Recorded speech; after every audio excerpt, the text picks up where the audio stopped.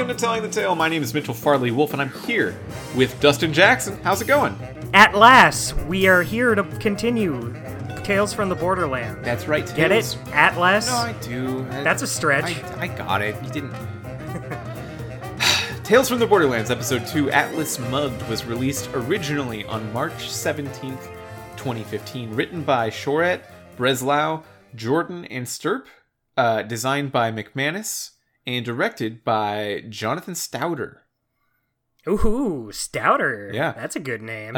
So this episode kicks off with a cool open. We got one of these openers last episode too, right?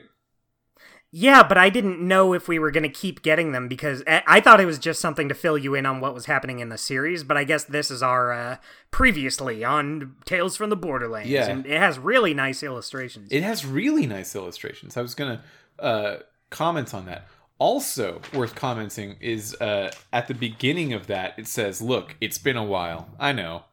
And that is probably because the first episode of Tales from the Borderlands was released on November 25th, 2014. Think of that in your head. What were you doing on November 25th, 2014? I could not for the life of you. Probably playing the Wii U.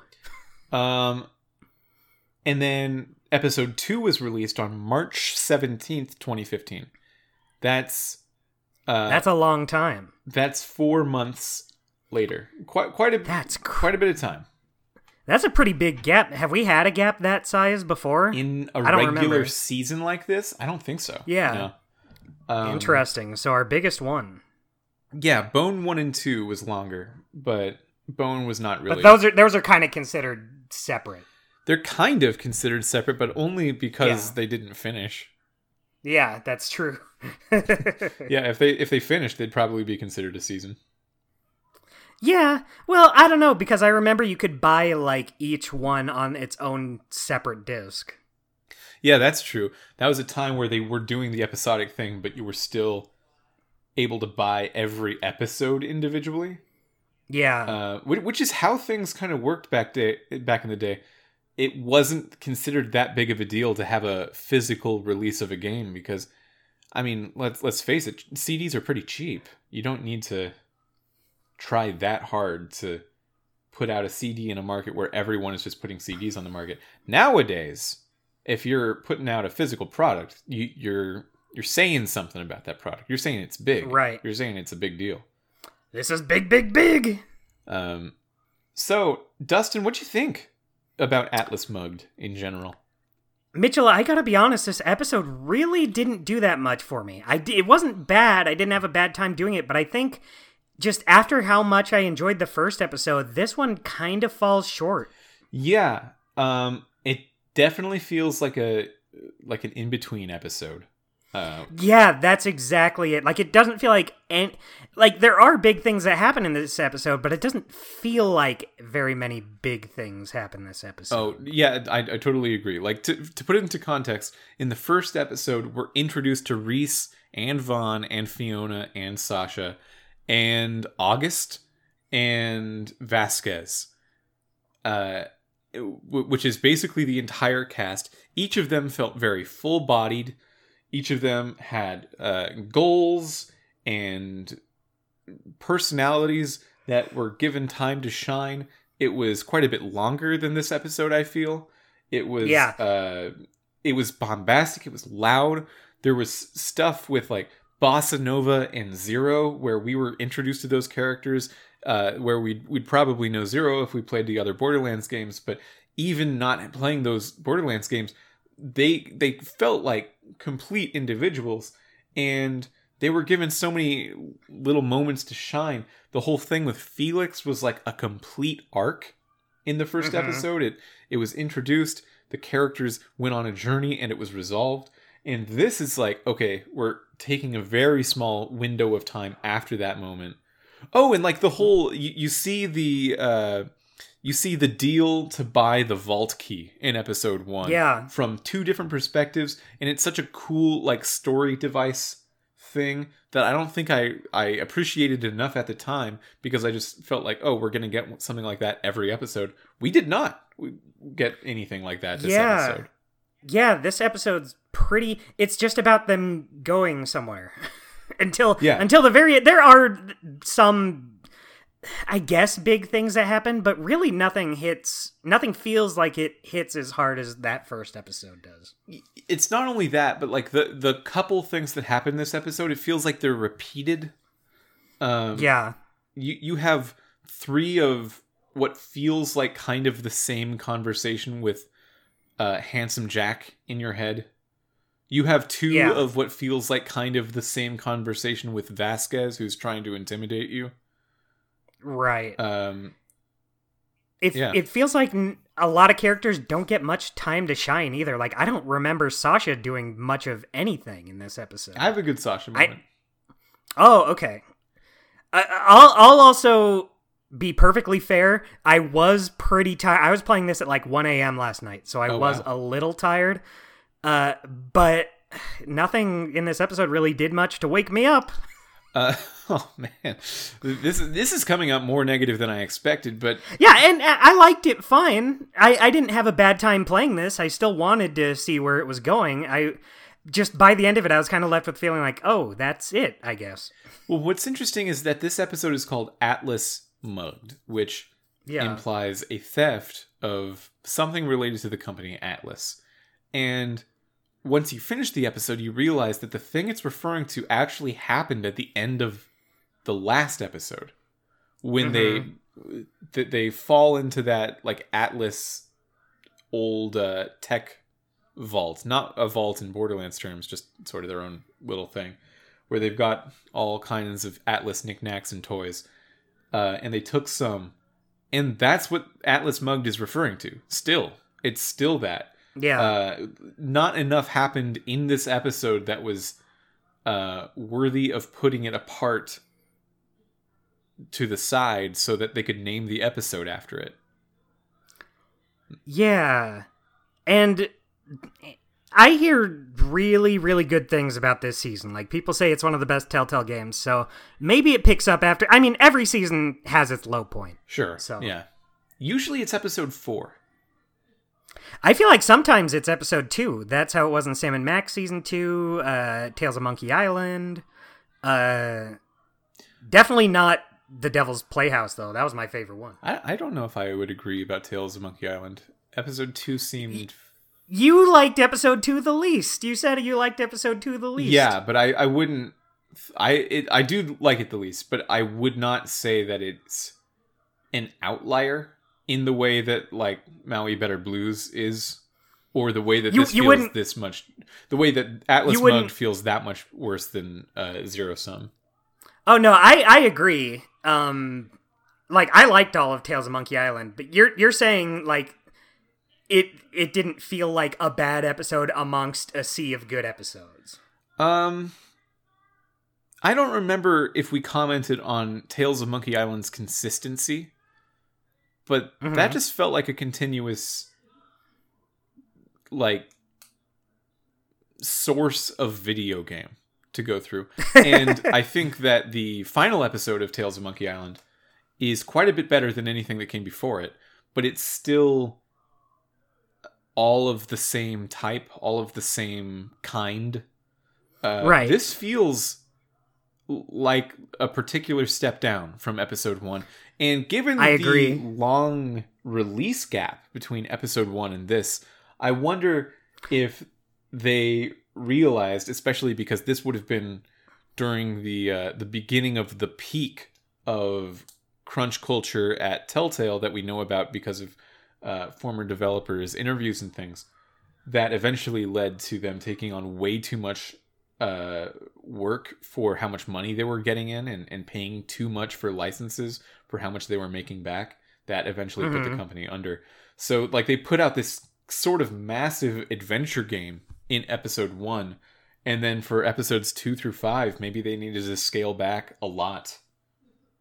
I guess that's understandable. I mean, we even said last episode, like, it felt like a particularly big episode. Oh, yeah. I mean, is there any... I wouldn't hold it against them if they couldn't keep that going. Zero Sum is probably the largest scope single Telltale episode we had ever seen on this podcast. Would agree. Right? I would agree with that. I can't think of anything bigger. Yeah, that one was surprising with how big it was. Yeah, certainly not any CSI cases. Thankfully. Probably. Yeah, I don't think there's a Sam and Max Devil's Playhouse that feels bigger.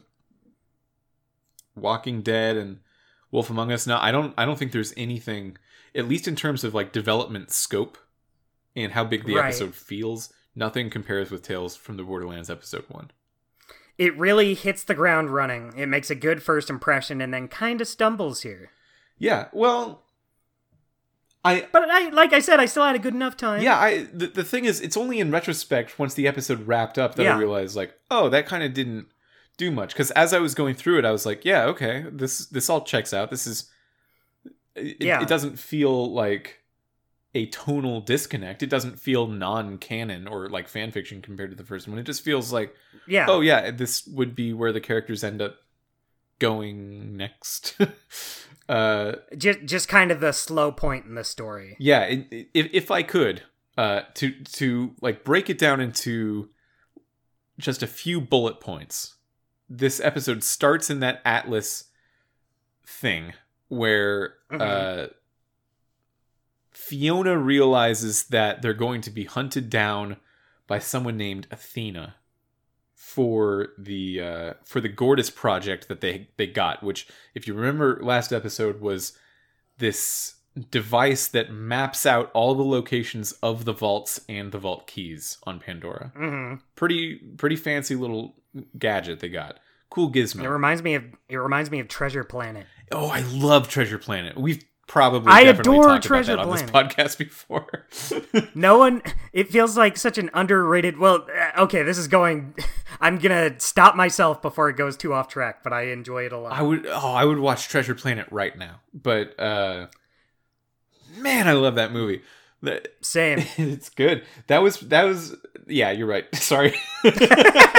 I was gonna say, all right, if Mitchell wants to get into it, I do want to, but we have work to do. We're on the clock. That's true. So, while that's happening, the part of Reese's mind that has been implanted with the Dr. Nakayama's data, I guess. Handsome Jack is now in Reese's head all the time. He's just there. Yeah, basically an upload of Handsome Jack's entire personality shortly before he was killed in Borderlands 2. Yeah. Handsome Jack has very strong Hades from Hercules vibes. Interesting. Okay. I got some strong Hades from Hercules energy from him. I got real Borderlands energy from him. I think that probably makes more sense. I think in the first episode we talked about how the reputation that Borderlands' sense of humor had sort of turned us off of the franchise for a while, and we were pleasantly surprised by at least most characters in Tales not behaving quite that way. Mm-hmm. I think I called out Loaderbot as one of the exceptions. Like, he still kind of makes jokes in the way that I would have expected from Borderlands. Handsome Jack fits the stereotype. Handsome Jack's sense of humor is all Borderlands that I've been thinking. Hades, though, I like that poll. I'm not sure I feel it. But I just mean, like, personality wise, it feels like if you put Hades into a Borderlands, that's who you would get. Like, just the way he speaks, he's very kind of like this, very jokey, very wisecracky, but kind of down here a little more realistic about it, I guess. Yeah, I feel it. Kind of the kind of guy who kind of moves his hands while he's talking, like, hey, let's go. So right from the beginning, Handsome Jack is kind of being antagonistic toward Reese. Right. In a way that it kind of almost triggered my, like, these Telltale characters aren't just going to talk it out. that response that I've grown over time. That like, oh, Wallace, can't you just say you're not marrying her? Please? Wallace, you absolute fool. Wallace, I don't need to pick up the pieces of your broken mind every time you talk to a human. I love that Wallace is public enemy number 1 for you. Wallace's inability to just express any thoughts that he has in a way that would make sense drives me up the wall. And there's a little bit of this with Reese that thankfully doesn't last that long when he's talking to Handsome Jack, because Handsome Jack doesn't understand that he's dead. He doesn't understand that he's like a hologram that only exists in Reese's head at first. And no matter what dialogue options that I click so hard, it doesn't seem to make Reese be able to just say, no, look, you're like a data thing. No, like data things are one of those. There are a few choices you can say to just tell him, look, you're dead, man. Yeah, you can say you're dead, but that doesn't clear it up for him. Yeah, that doesn't sell the entirety of what's happening. You're not just dead, you aren't the real guy. You're just some data. You are like a computer. You're no different than a Tamagotchi. He should have said you're no different than a Tamagotchi. Oh, you know what? Okay, I had a thought. We're getting a little ahead of ourselves, but I wanted to make sure that this reached the show.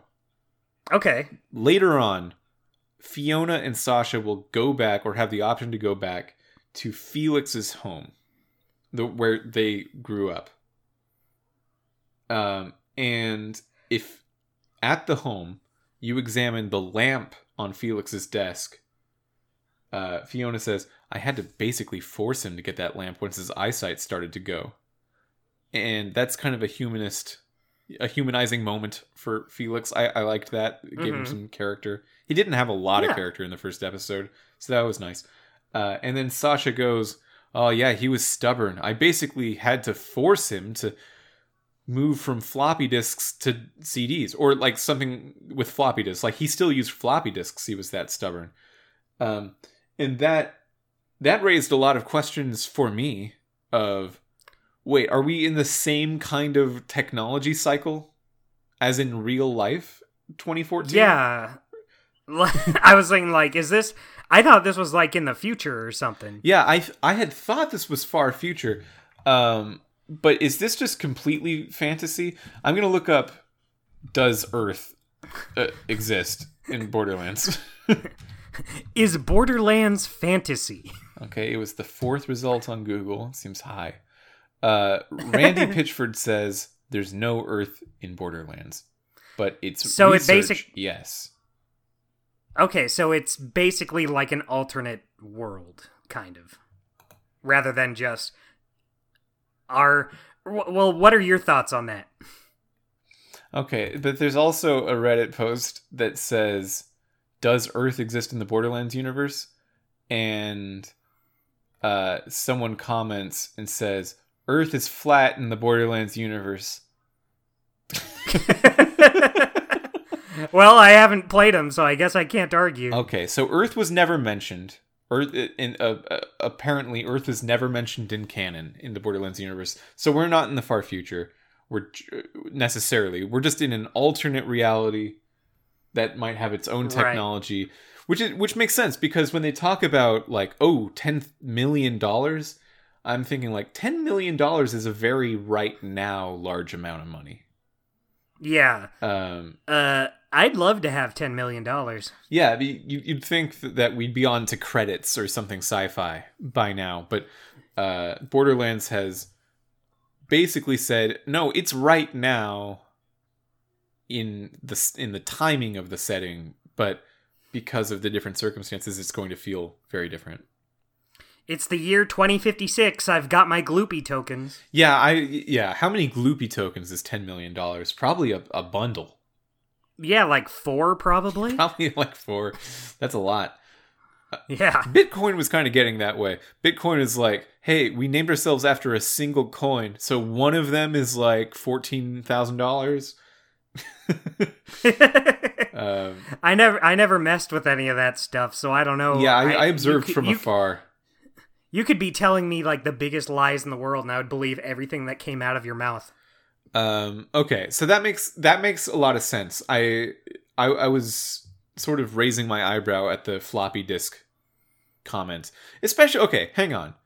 In Sasha's life, at the whole thing with Atlas, like everything Atlas did, must have been before, like, Sasha was born, or at least around then, right? I think so, because Sasha's like 24, I think. Oh, I thought she was like 20 flat, or I don't know, but probably early 20s, right? I want to say 24, since you can scan the characters and see their ages. Then yeah, sure, 24. That could be wrong. I don't want to, but somewhere around there. Yeah. Okay, so maybe she was alive when Atlas was doing this stuff. I don't know how long ago it was, but that technology Atlas was doing was already far above floppy disks. I assume that the Gortys project does not run on floppy disks. Yeah, I mean, you got like personality drives you can stick into your head. Yeah, you can. You have personality drives you can stick into your head, and it injects memories into you Matrix style. But like some computers run on floppies. That's maybe that's just that much of a statement on how old-fashioned Felix was, that he was using this like 300-year-old technology still. I guess I could buy that. Maybe. Yeah, you'd think that he would be using it because he's used to it, but like it should be before his lifetime too. Yeah. We were definitely not meant to think this much about that one line, but it was a weird one. It really stuck out. Yeah, so after a brief conversation with Handsome Jack in Reese's head, and Fiona learning about Athena, who shows up in this episode a bit to make their lives hard, but like doesn't sort of reveal their plot significance yet. They see these moonshots, which are giant bombs coming from Helios, coming from the space station. And they're trying to kill Reese and Vaughn. They're just straight up trying to hit them with a giant bomb and hope they die. So then there's a car scene where they're driving away from the bombs, and there's like a large Rancor looking thing that they gotta fight in the car scene. Yeah, the Rock Hive, I believe it's called. A Rack Hive. A Rack Hive. Cool. Yeah, I liked this part. This kind of got my hopes up for the episode. I thought, okay, this is action-packed. But it does just kind of result in them getting separated again. Yeah, so the back side of their car flies out, and Vaughn and Reese sort of fly out of it while Fiona and Sasha go forward to where they were going. But the way this happens... There's another very cool song, which I did not do as much research on as I did Busy Earning from last episode. Right. But there's another very cool song that plays. I loved that song. And there's like a cool slow motion scene of Reese grabbing onto Vaughn, and then Fiona grabbing onto Reese's foot, but like she only got a grab of his shoe, and he flies out of his shoe to the I can't describe it in a way that sounds as cool as it looked, but it was very cool. I thought it was great. Yeah, I did too. Yeah, that I want to, by the time we finish this season, I definitely want to go onto Spotify and see if anyone's made a cool playlist of the Tales from the Borderlands songs. Yeah, I've been happy with the song so far. Well, it's usually like, I guess this is probably going to be a pattern where every episode has one song that is a pop culture song from outside of this, and then Jared Emerson Johnson does the rest of the soundtrack in much more of a score kind of way. He does a good job. I forget if I said it last episode, but I really liked his music for this so far. Has he ever struck out? I don't think so. I can't think of a bad Jared Emerson Johnson soundtrack. Yeah, I can't either. I think The Walking Dead might be like the least memorable. Yeah, but it makes sense. It fits with the story. It's more melancholy. Yeah, I can't think of a Jared Emerson Johnson song from Walking Dead. Walking Dead it does have some classics in there that I really like. Some really good standout tracks. Season 2 has the Bosco Shop song. That's true. That's a good one. But there's like Clementine's theme is good. I really like the Gauntlet from season 1. That's the part where Lee's like in episode 5 when Lee's slashing through all the walkers to get to the marsh house. You're right. Yeah, okay. There are some good ones. There's a few, but I do agree, just due to the nature of the game, it doesn't have best in the biz. Jared Emerson Johnson, so good. Good job. Without Jared Emerson Johnson, I wonder if Telltale would have ever even been Telltale. That music's critical to at least Sam & Max and a few others. Yeah, I think Sam & Max, I don't know if it's his best. I would really need to like listen to all of the soundtracks side by side. But I remember so many. I remember so many of those Sam & Max tracks pretty strongly. Mm-hmm.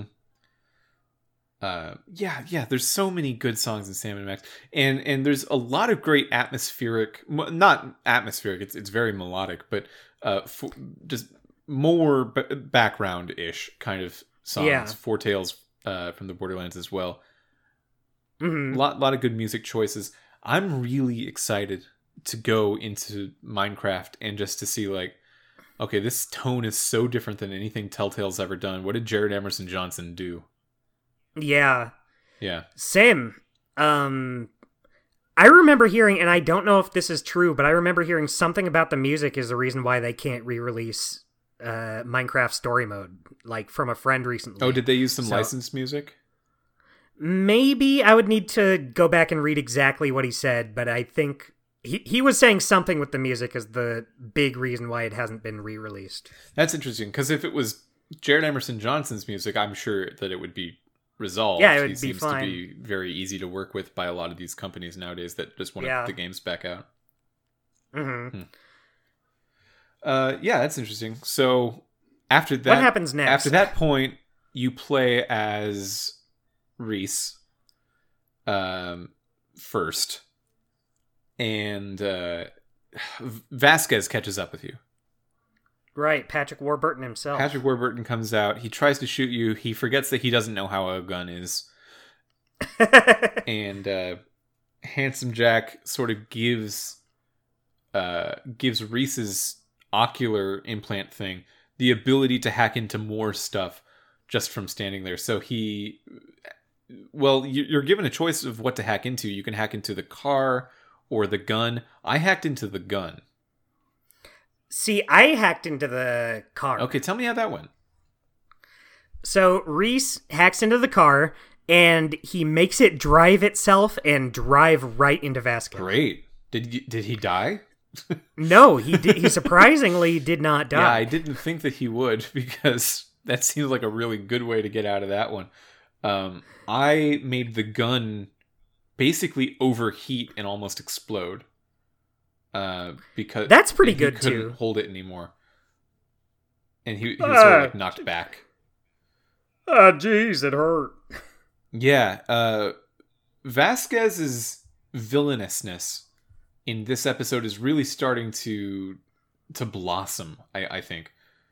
Yeah, Vasquez was maybe one of the characters I connected to the least in the first episode because, well, for one, it is just Joe Swanson. That's true. How can I hate Joe Swanson? He does not look like a Patrick Warburton character. No, he doesn't. At least not this performance, I think, for him. I don't necessarily think Patrick Warburton couldn't play this guy, but I don't really get that connection. Yeah, this guy feels a bit like... Well, for one, he just physically looks a lot gaunter or like thinner than I think a Patrick Warburton character would look, because I think of that voice as that's a big guy. That's Kronk. That's Joe Swanson's face. Joe Swanson has a large face. That should be the name of the episode if we did names. Joe Swanson has a large face. But yeah, and like this guy doesn't have that like largeness to him that I would expect. Also, Patrick Warburton's very over the top, and I feel like this design just doesn't strike me as someone who would have like this bombastic a voice. I'm trying to think of who would you, if it needs to be a kind of big name actor or larger name actor for this character, who would you cast? I'm not sure. That's actually what I was thinking of. I was wondering, like, well, if I'm not buying Patrick Warburton, who would I cast there? And nothing super comes to mind right away. Do you have one? Well, I would maybe go to another extreme away from this. And it might sound weird, but like I'm thinking of Steve Buscemi or someone who's got like a real like business slimy voice that they can pull off. I could see that, but like more of he's more twerpish than Joe Swanson, Patrick Warburton, because this guy doesn't. This guy is not physically intimidating most of the time, right? Like he does punch Reese in the stomach, and Reese didn't seem to have a way to get out of that. But like he's not like a weakling, but yeah, I don't think he's like a big bodybuilder strongman. Yeah, he wields his expensive toys and his money and his power and his connections at Hyperion much more than he's a physically intimidating villain. And they use Patrick Warburton for brutes, you know, that's kind of the vibe that he's going for. And it doesn't seem to line up, but it's still fun. I like that voice. Yeah, I just like that it's Patrick Warburton. I just agree he should have gone like a little slimier with it. He's a little broad, I think. A little too, like a pinch on the jovial side with this guy. Yeah, like from the context of what he's saying and the narrative of the story, I'd feel like this guy should be very stressed out most of the time. Like he's still winning in his little dick measuring contest against Reese. He's in the lead, but he should be very annoyed that Reese has made his life that much worse. And then Patrick Warburton plays him with this bravado of like, nothing really phases me. I'm gonna be okay. I'm just gonna shoot you, dig your own graves. Yeah. Reese, you stood up to me. You got balls. I admire that. Like that's really cool. Teach me how to do that, Reese, with the eye thing. I wish he was just Joe. Yeah, I mean, if they just modeled him differently and maybe changed a couple of his lines, I think that it would be totally fine. Yeah, like I don't think he doesn't work as a character in this story. It's just there's some disconnect. Yeah, and also now that they have Patrick Warburton, can they go back and change Devil's Playhouse and just make Sal actually Patrick Warburton? Or Do you think they're gonna do that for the remaster? No, I don't. I don't, because Skunk Ape did not make Tales from the Borderlands.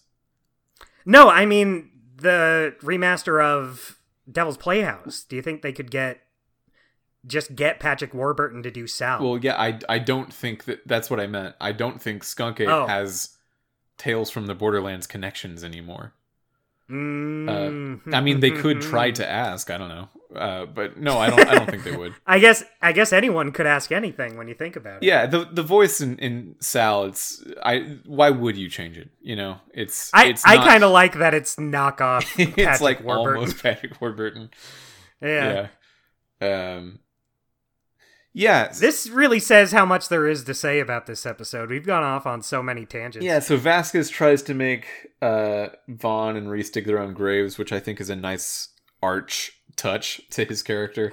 That made me feel something, like, yeah. I don't know, when he was telling him to do it, I was kind of like, oh, okay, that hits me a little bit. It didn't in Rick and Morty when, like, they had to dig their own graves. Yeah. But something about it here, I was kind of like, ugh.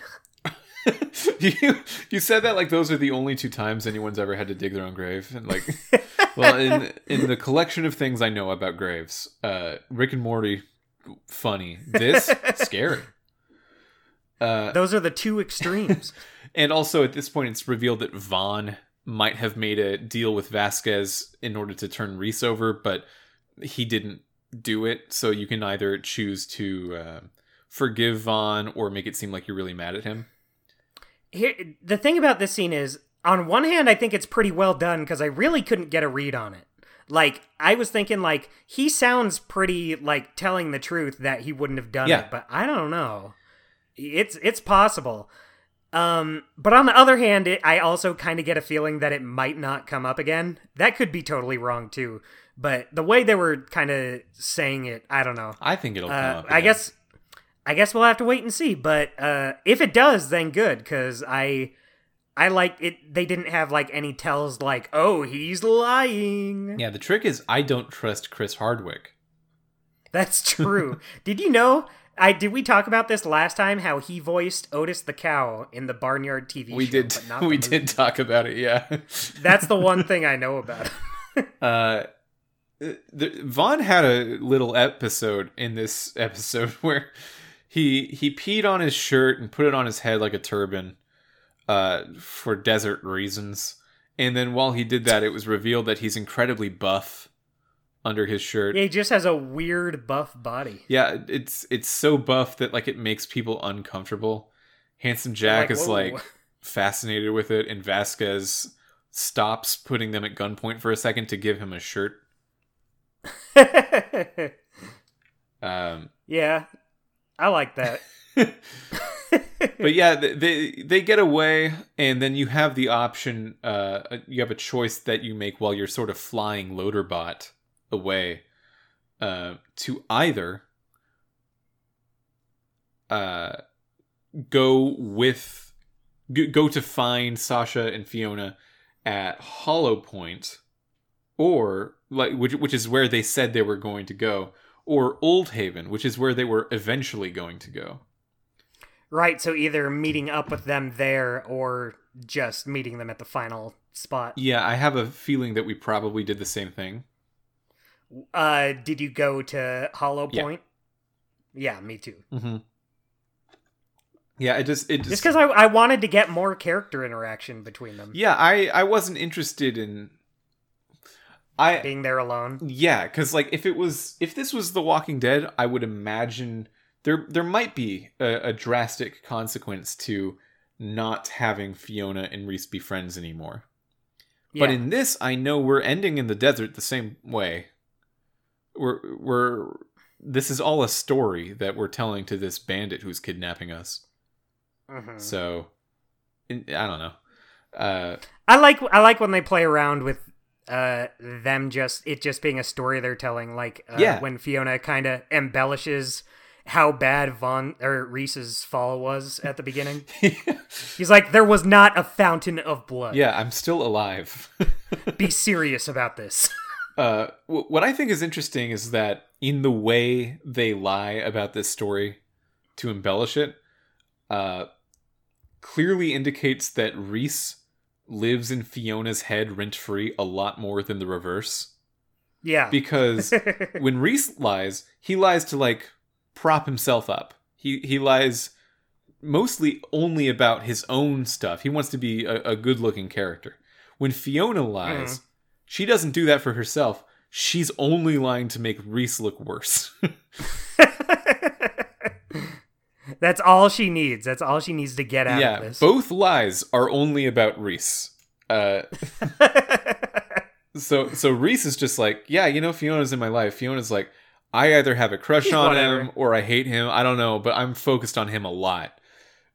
Which is kind of funny. That's a good dynamic. I want him to look as bad as possible.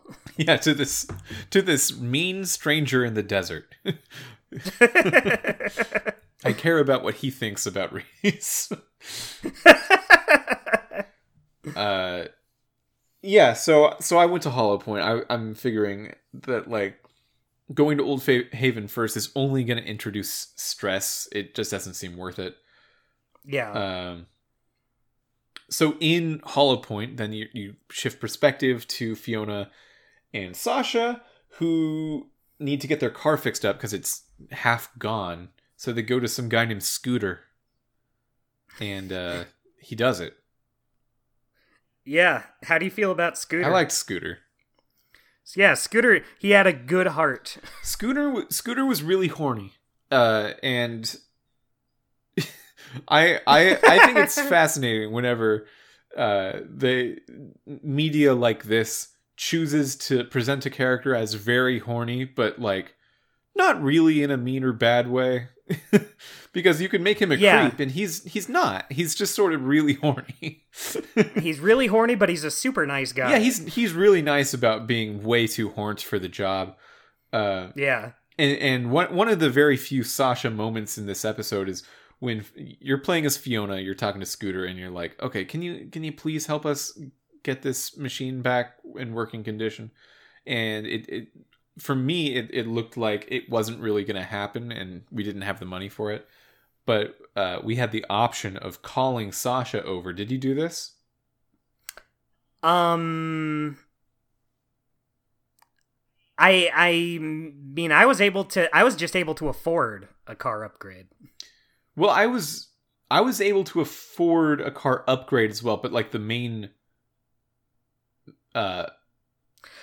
maintenance on it was far above what you could possibly have. I said I would sponsor him if I ever did another one of those races. Oh, that's cool. Yeah, I just said, hey, look, if I'm ever in another one of those death races again, you can bet Scooter's Catch a Ride will be right there. Yeah, I didn't say that because I didn't want to do another. I didn't want to do another race. I think one's good enough for a lifetime. Well, he also said, like, I'll put your name on billboards and stuff, and like that to me sounded like a really bad idea. That's not a good thing if you're a wanted criminal. Yeah. But I also like that you now have that, so there might be billboards for you in your game in the future. I guess we'll see.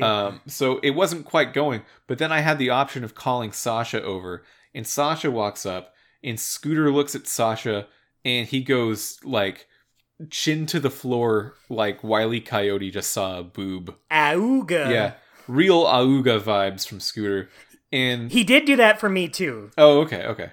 But, like, that was the thing that pushed him over the edge of, like, okay, he'll fix it up for free. Just because he's too horned to function. Yeah, so for me, it was just saying he can sponsor me next race. I never said I was going to do another race. I just said, if I do another one. Okay. But he still went all jaw to the ground, eyes bugging out of his head for Sasha as well. Yeah, it's interesting because after this conversation, once you get Scooter's favor and he starts fixing your car, Fiona and Sasha have a little conversation, and Sasha, for me at least, said, I hate having to be like the flirty one. It's gross. Next time you do it, Fiona.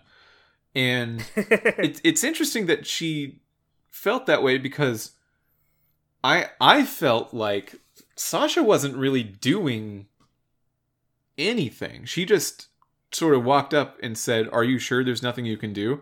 Like, I think I would do that. Am I being flirty? Am I being more flirty than I realize in my day-to-day activities, Dustin? Maybe you might be putting out some signals. Because what Sasha did not seem that flirty. She just walked up and said, hey, are you sure? And Scooter was horny enough to, like, do the rest in his own imagination. He's the one that put her over the edge. Because maybe Sasha's just that good at it. She just has to come in and be like, hey, what's up? Well, if it's something that Sasha's good at, it's not just what she's saying. Like, her walking up was enough. And she wasn't doing a catwalk or anything. She just sort of walked up. And that already had starstruck Scooter. That was already enough to just put him over the edge. This guy is repressed. He does not have magazines. He did have a calendar. He had a calendar with a scantily clad lady riding a giant wrench like it was a rocket ship. Yeah. It looked like a cool calendar. It looked like a cool sometimes. Yeah, so I feel like that should be enough to get the job done, but I guess not. Yeah, same one every day. That's enough. You can look forward to the new one next month. Yeah, Scooter's got to make hard rules for himself that he does not peak to the next month. You don't want to ruin the surprise. Looking forward to the first day of the next month like it's Christmas. Every day. We're getting there. It's last Thursday of the month. Yeah, and then he just uses the same calendar again for the next year. It's just as good. Just as good 12 months later. Yeah, it's been 11 months without seeing Miss September. You get pretty upset about it. So they do a few things on Hollow Point. They do that thing I was talking about where they go to Felix's house where they find like an old message from him left in the case that he died. And he said that Valerie is gonna be looking for you now. So that's a bummer. That would be a weird thing to find in a box. I would be very worried. Yeah. I would be very worried if I saw a note that said, Valerie is going to be coming for you. Yeah. Run. Change your names. Leave the town. And at this point in the episode, I was so like... I wasn't tired, but there were already so many little plot things of like, okay, had I heard of Valerie before? And thankfully I hadn't. That would have been embarrassing. Well, yeah, because like there was already Athena, and I was like, wait, was her name Valerie? I thought it was. Yeah, I got confused with that too. I thought they were talking about the same person at first. Yeah, I have in my notes Athena, Valerie, I don't know. I don't know, whatever. But thankfully Fiona looks over to Sasha and goes, "Do you know who Valerie is?" And Sasha's like, "I don't know." which made me resonate with the characters because we both didn't know. Neither of us had any idea who this was. Then you have a lot of little opportunities in this scene to pick up a bunch of grenades. I picked up 3. I also got 3. I felt good about getting 3 of them. Good job. And then some bounty hunters come in, and you basically trash them. And then you leave, and then Athena chases you, and whoa! But then you get away. And then you go back to Scooters, and your car's done. And also Reese is there with Vaughn. So you just leave. And that's Hollow Point. Yeah. Yeah. I liked it. I kind of wish we spent a little more time here. I kind of liked the energy of Hollow Point. Yeah. A lot more than the place where we were going. It felt like very... I couldn't tell if it was like on a dock or not, but it kind of felt like a docky... town. Yeah, I think we brought it up before, but it's kind of like Midgar from Final Fantasy VII, but for trash people. Yeah. Pokemon Coliseum, Pyrite Town. Ooh, that's a good one. Similar to Pyrite Town. Pyrite Town's a little cleaner than this, but I think it's the dirtiest thing in Pokemon. Mm-hmm. Yeah. So then you do eventually just go to Old Haven, where you need to find... in like the most point and clicky part of the whole episode, you just sort of use Reese's eye to find like power things in the walls, and you uncover a giant Atlas lab that was in the ground the whole time. Whoa. Holy shit. You go in there, everyone's already dead. Fiona says it was probably Athena. I don't know how she knew that. But at a certain point, August shows up from last episode. He was the one that you tried to sell the fake vault key through. And he's with Vasquez now? They're teaming up? What? Yeah, and Vasquez takes Reese. August takes Fiona. And they have the 2 parts of the Gortys core still.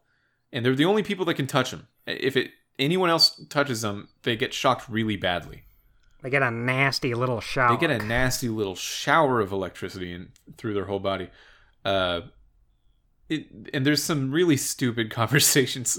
I think that the worst one has got to be August talking about, like, I still really liked Sasha to Fiona while he's got Fiona at gunpoint. And I thought it would be funny if I just, like, played Fiona like an actual supportive friend of August in this instance. Hey, buddy, come on. Did you do this? I had the option of August was saying, I don't know, I think Sasha and I have something really special going on. And I chose to say as Fiona, yeah, I think you just got to talk it through. I think I did pick that. That was... And August seems to really believe you. He's like, yeah, I think we should talk it through. You're right. All the while, he's got a gun to your back, and he seems to not be understanding that he's putting her in a place where she can't trust him. But you're having this real heart-to-heart with one another. Mm-hmm. Yeah, and then Reese and Vasquez just kind of have their regular, oh, you suck, oh, no, you suck, actually. Well, while that's happening, Handsome Jack is active. Oh, he's trying to think of where he remembers this guy. Yeah, he, remembers Vasquez, kind of, but it must have been a little while. And he finds out that Vasquez was his wallet head. Yeah, his punching. He chose to be his punching bag, because in Reese's head he's like, "Oh shit, he was his punching bag," and then you're kind of like, "Oh, but he would never say that." And then Vasquez just kind of says, "I was his punching bag. I was his punching bag." He found a certain amount of pride in being his punching bag specifically. Yeah, I mean, whatever you need. I guess, yeah. And he has this story of Handsome Jack. When Vasquez was working in the mailroom, Handsome Jack would stop by because Vasquez was bald at the time and stick money to his head. And what a thing. Yeah. And he had these hair transplants that weren't really working. So he said, "Oh yeah, your wallet head. Didn't recognize you with your hair." And then, so because Handsome Jack says this and Vasquez can't hear it, Reese has the option of subtly hinting at, I think you're just a wallet head. You're just a little wallet head, aren't you? Yeah, I think you should take those 2 cents and stick them on the back of your head because you're just a wallet head. Wallet head. And Vasquez goes, "I was trying to be nice." Yeah, poor guy. Yeah, that half of the conversation was pretty funny. Okay, so then Reese is led to a place where he can put in his half of the Gortys core, and Fiona is led to a different place where she can do that as well. And then they're kind of brought together in this giant, is it Cerebro? Like from X-Men? It looks like Cerebro. This room that's just a big sphere and you're kind of on a platform in the center of it. Well, yeah, see, this is the part that reminded me of Treasure Planet. That's what came to mind for me. It also kind of looked like the Senate in Star Wars. In the Star Wars prequels, where there's floating platforms that come to the center so Palpatine can talk to his constituents and all the circumference of the sphere of the room. Right. Yeah. So they float into the center. They turn on Cerebro. Handsome Jack is also there with Reese because he has to be. And the two halves of the core produce this ball. And Reese touches it wrong, I guess. And it falls down. Yeah, it falls down, but he caught it for me. He did catch it, yeah. Okay. I don't know if you could maybe not catch it or something. Yeah, I made sure to catch it. But you weren't supposed to, I guess, because the security system doesn't like that. And then there's these floating turret-looking robot things that come up both in this room where Fiona and Reese are hard separated from everyone else, including Vaughn and Sasha, and also August and Vasquez, and some grunts. They're outside, and they've also got some turrets going on. And you're given a choice between, as Reese, trusting Fiona, because Fiona says, "I have an idea," or trusting Handsome Jack, because Handsome Jack says, "If you give me access to your core processes, I can hack into this facility." What did you do? Who did you trust? I trusted Fiona just because, she at least seems on the level. Handsome Jack was not necessarily a cool guy, even though that seemed like it kind of seemed like a more surefire, guaranteed success. Yeah, everything he was saying, it didn't seem that manipulative. It just seemed like, yeah, he could figure this out. I kind of like that with this. I like that even though Handsome Jack is kind of the sketchier guy between him and Fiona, Fiona's the one who's just telling you to trust her. She doesn't tell you a plan. Meanwhile, Handsome Jack's like, look, I can hack into these and it'll be totally cool and fine. Yeah, this is one of the instances where I felt like our shared documented Boy Scout mentality about these telltale choices has really gotten the better of me, because I did pick Fiona as well, and Fiona's answer is just to sort of drop a grenade on the ground right next to them. And then it explodes, and that's credits. And as soon as she did that dumb bullshit, I thought, well, damn, I definitely should have trusted Handsome Jack instead. That was a bad idea. I wasn't counting on your solution being to drop a grenade right next to us. Yeah, you said you had an idea, like throw the grenade at the turret robot.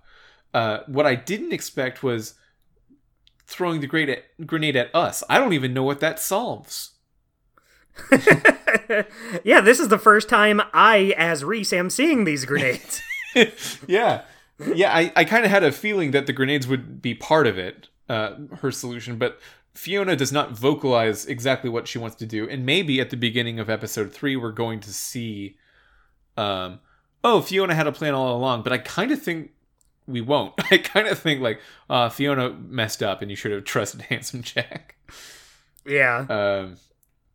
Yeah. But I do like that because you have that connection with Fiona, more than I assume you would with Handsome Jack, it does kind of level the choices more than I would expect. Yeah, I mean, as a character, maybe Reese would have a lot more respect for Handsome Jack than you, the player, would.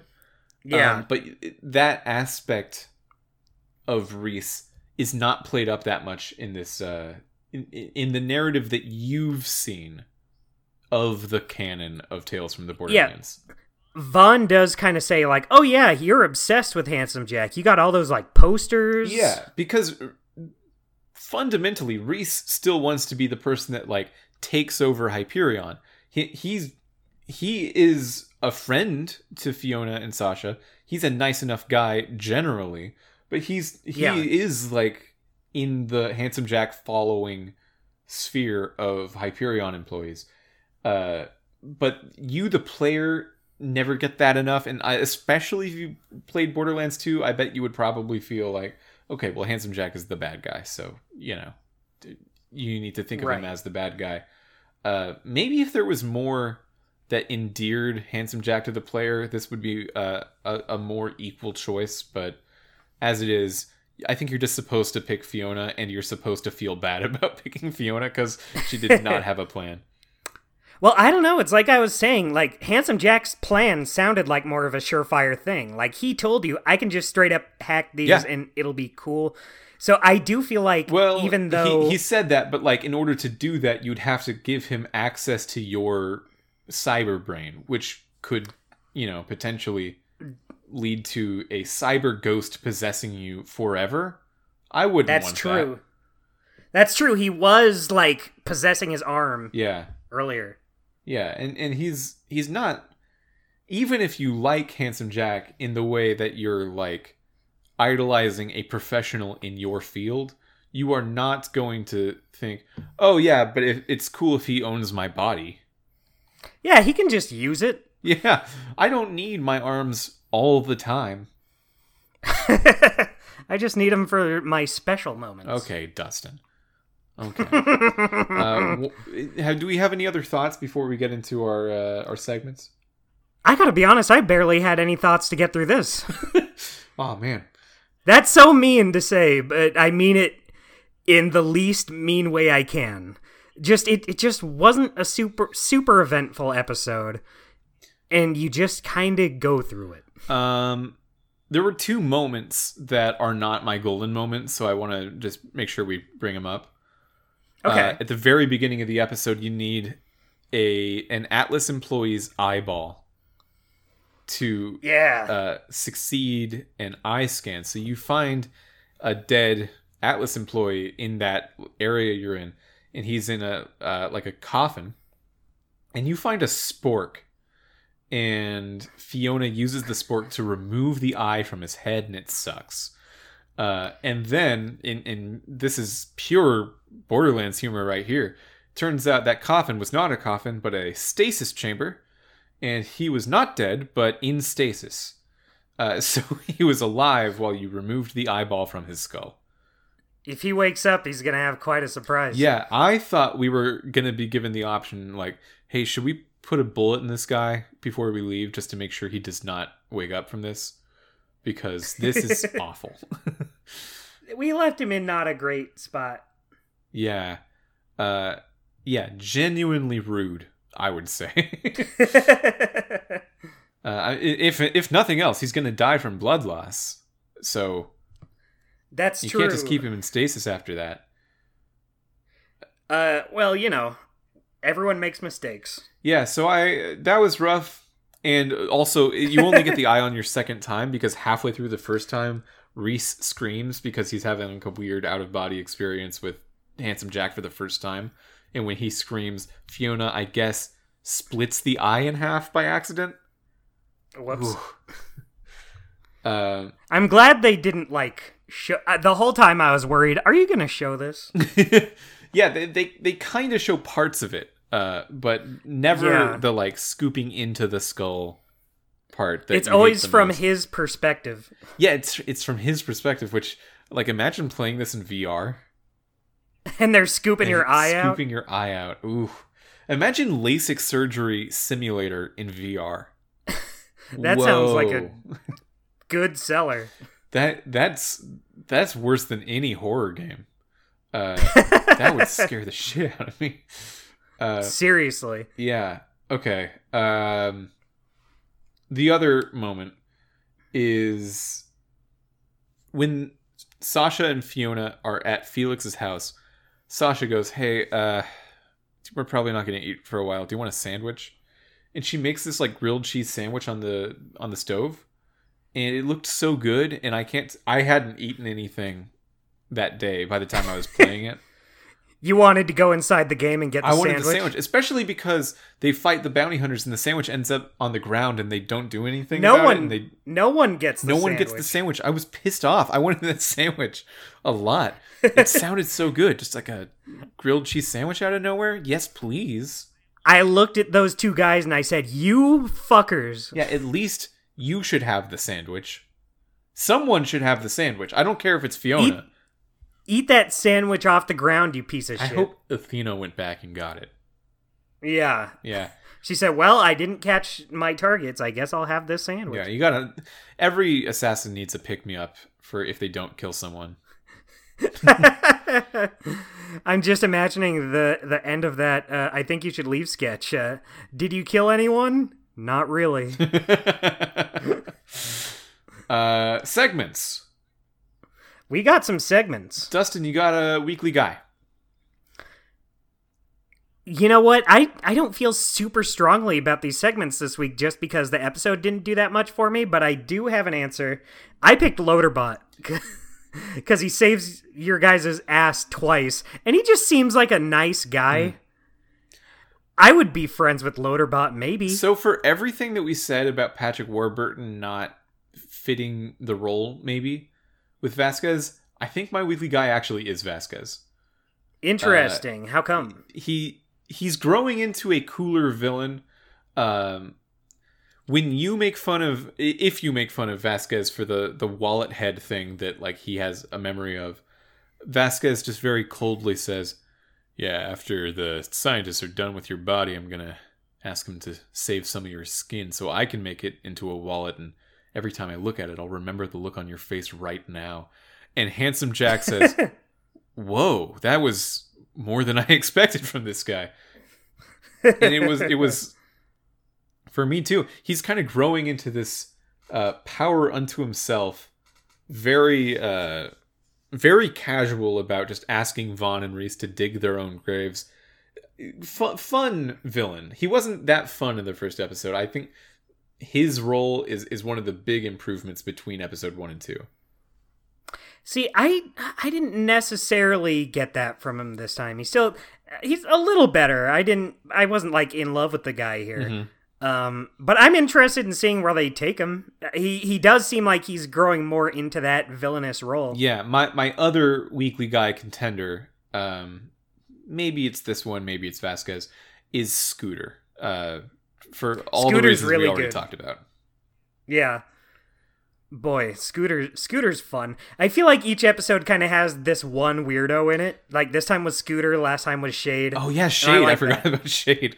Shade rules. Shade might be like a top Telltale character. Yeah, so for the audience at home, we haven't brought this up yet, but yeah, Elephant in the Room, we've had some difficulty getting this episode out. So there's been some extra we had time. Difficulty getting the last episode out. We had difficulty getting the last episode out because we recorded it at a normal time after the CSI episode. We played it, we recorded it, we were ready to go. I was about to edit it. My computer fried. There was a power surge maybe, and my motherboard was just completely dead. We took it into a very professional, old school computer repair shop, and it was just it felt like walking into the 90s. It was great. It was this really old school computer repair shop that kind of made me pause for a second and wonder, like, is my computer too new for you? It looks like you only repair computers from the 1980s, but no, it was not. And they can, of course, do any kind of computer. I shouldn't have been so judgmental. They were great. I'm glad it all worked out in the end. Yeah, and I just got a new motherboard, which was unfortunately expensive, but fine. And all of the extra parts on my computer ended up not being affected, so my CPU still worked, and all of my memory was saved still, so it's all good. I had the audio file from last week's episode. I put it out there a little bit before Monday last week, so the gap between that episode and this episode you're hearing now is probably also longer than normal, but now, provided my computer doesn't explode again, we are back in business. 1 episode a week, baby, until we die? I don't know. I guess we'll see. I guess we'll see. We are a little bit past halfway. We're nearly at 80 out of 140. That's a lot. Well, it is a lot. I guess we're pretty close to... I think we're closer to halfway than that would imply, because we are adding 5 episodes now for new Tales of the Borderlands after that. That doesn't factor into the 140 number. Oh, that's true. Yeah. And we did return to Monkey Island, which also doesn't factor into the 140 number. We don't count those in the show episode count, but I guess that would put us up to 146 now. That was fun. I like when we did that one. Wait, what one? Return to Monkey Island. I thought you just meant the conversation about the numbers. And like, is Dustin giving me the biggest razz ever? Like, yeah, I know it's not the most interesting podcast material we can talk about. I just thought I was informing people. Just sit down and wait for it to end. Don't say that a word. One was fun.